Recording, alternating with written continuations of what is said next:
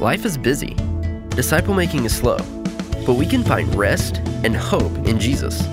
Welcome to 419 Moment of Encouragement, created to bring you short messages, scriptures, testimonies, and prayers to keep us focused on the kingdom of God and His promises.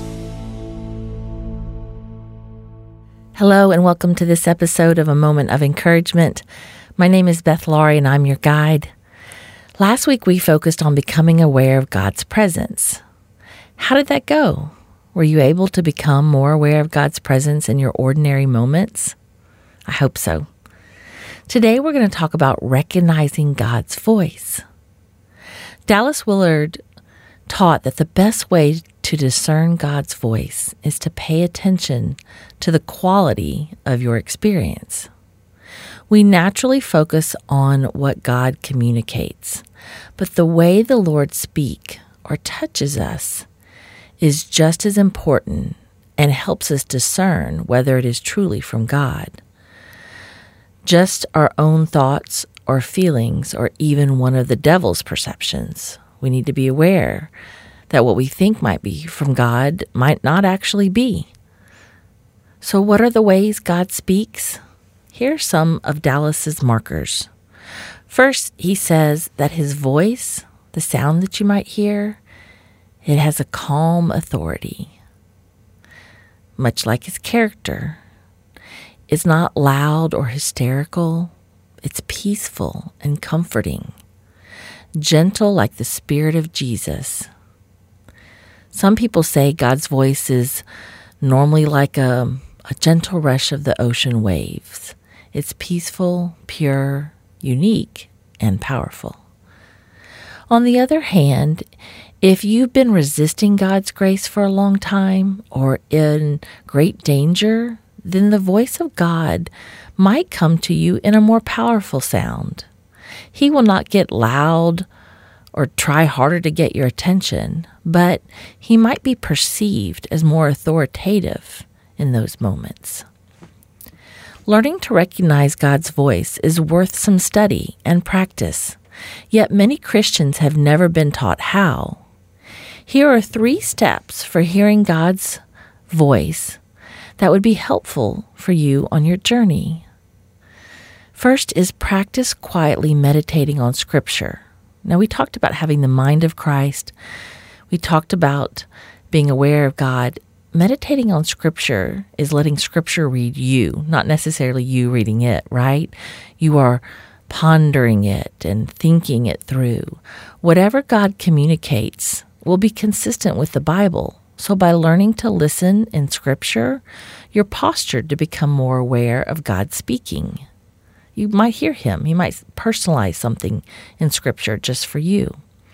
So it's a great place to practice.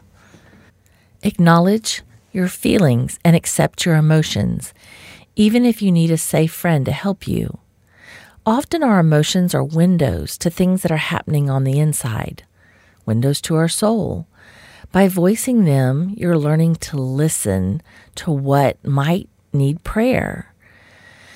Our emotions are definitely poor leaders. We should not follow what they make us feel, right? Like some days we want to quit our jobs and it's a feeling. Maybe we shouldn't actually do that. But we should think through our feelings. We should process our feelings.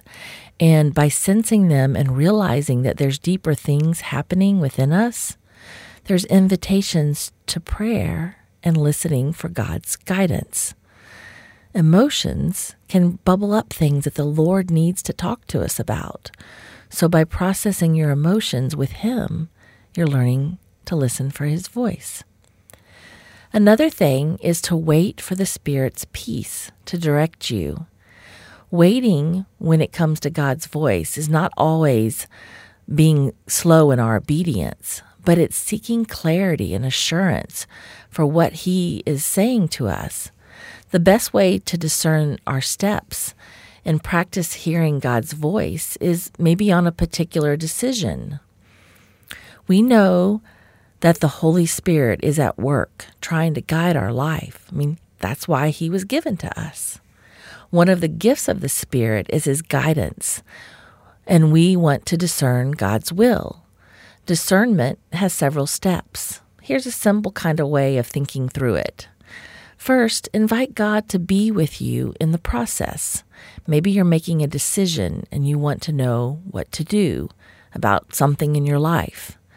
Acknowledge that we want to be obedient and follow God in whatever it is He wants for this decision. Second, think of the issue through in your head, like think it through, all of the consequences. What would happen if you do this? What would happen if you do that? But stay open. Don't try to get yourself connected to a particular direction or a particular choice. That would block the Spirit from being able to reveal more to you if you have a certain attachment in the choices. Third, imagine yourself making a certain choice and sort of stay with it for a day. See how it fits. What would that be like? What would it look like? How do you feel if you make that choice? Keep doing this process as discernment occurs. You know you have found the guidance of the Holy Spirit when you experience peace in one of the choices. His peace is part of His voice. The last step in making a decision is being obedient to follow it through. If the Lord has given you direction, then go ahead and do it.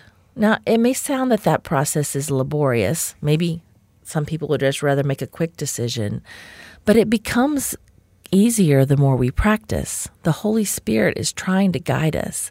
The Lord is trying to speak to us. He wants to, and it is helpful for us to learn to listen.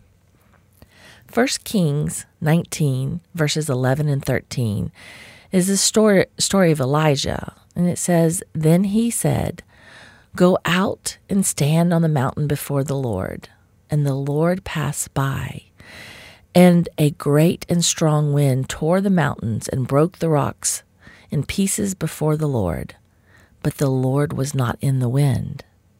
And after the wind and the earthquake, but the Lord was not in the earthquake. And after that, earthquake was a fire, but the Lord was not in the fire. And after that was a still, small voice. So it was when Elijah heard it that he wrapped his face in his mantle and went out and stood at the entrance of the cave." God's voice was still and small to Elijah. Can you recognize God's voice, His unique tone, quality, gentleness, mercifulness, peacefulness? If God speaks to His children in a gentle, kind, merciful tone, where are the harsh words coming from that you might hear sometimes? They're probably not from the Lord. How would you respond if someone said to you, "God hit me upside the head"? Does that fit with the quality of a loving Father? Now, maybe it's just an expression, but we know God isn't the kind of Father to hit us upside the head. He might make us aware. He might bring something to our attention. So my encouragement for you today is start with saying maybe what Elijah told Samuel. Go lie down, and if he calls you, say, "Speak, Lord, for your servant is listening." These words are a good posture for us. "Speak, Lord, your servant is listening." Sort of opens our hearts to being willing to hear from God. Next are the practices. Meditate on Scripture. Pray through your emotions. Discern options by developing a listening ear, trying on different things and sensing if the God's giving you peace. These are all ways to develop our relationship with Jesus. These are all ways to learn to hear from God. Mostly, believe that the Lord of the universe can and does want to speak to you. Don't force anything or make something up, but wait patiently and attentively as a servant does. Christian speaker Priscilla Shirer says it like this: "Having your spiritual radar up in a constant anticipation of His presence, even in the midst of a joyful chaos and regular rhythms of your everyday living, is paramount in hearing God, because sometimes the place and the manner you find Him is the least spectacular you'd expect." Join us next time as we stay faithful and find joy in our journey with Jesus.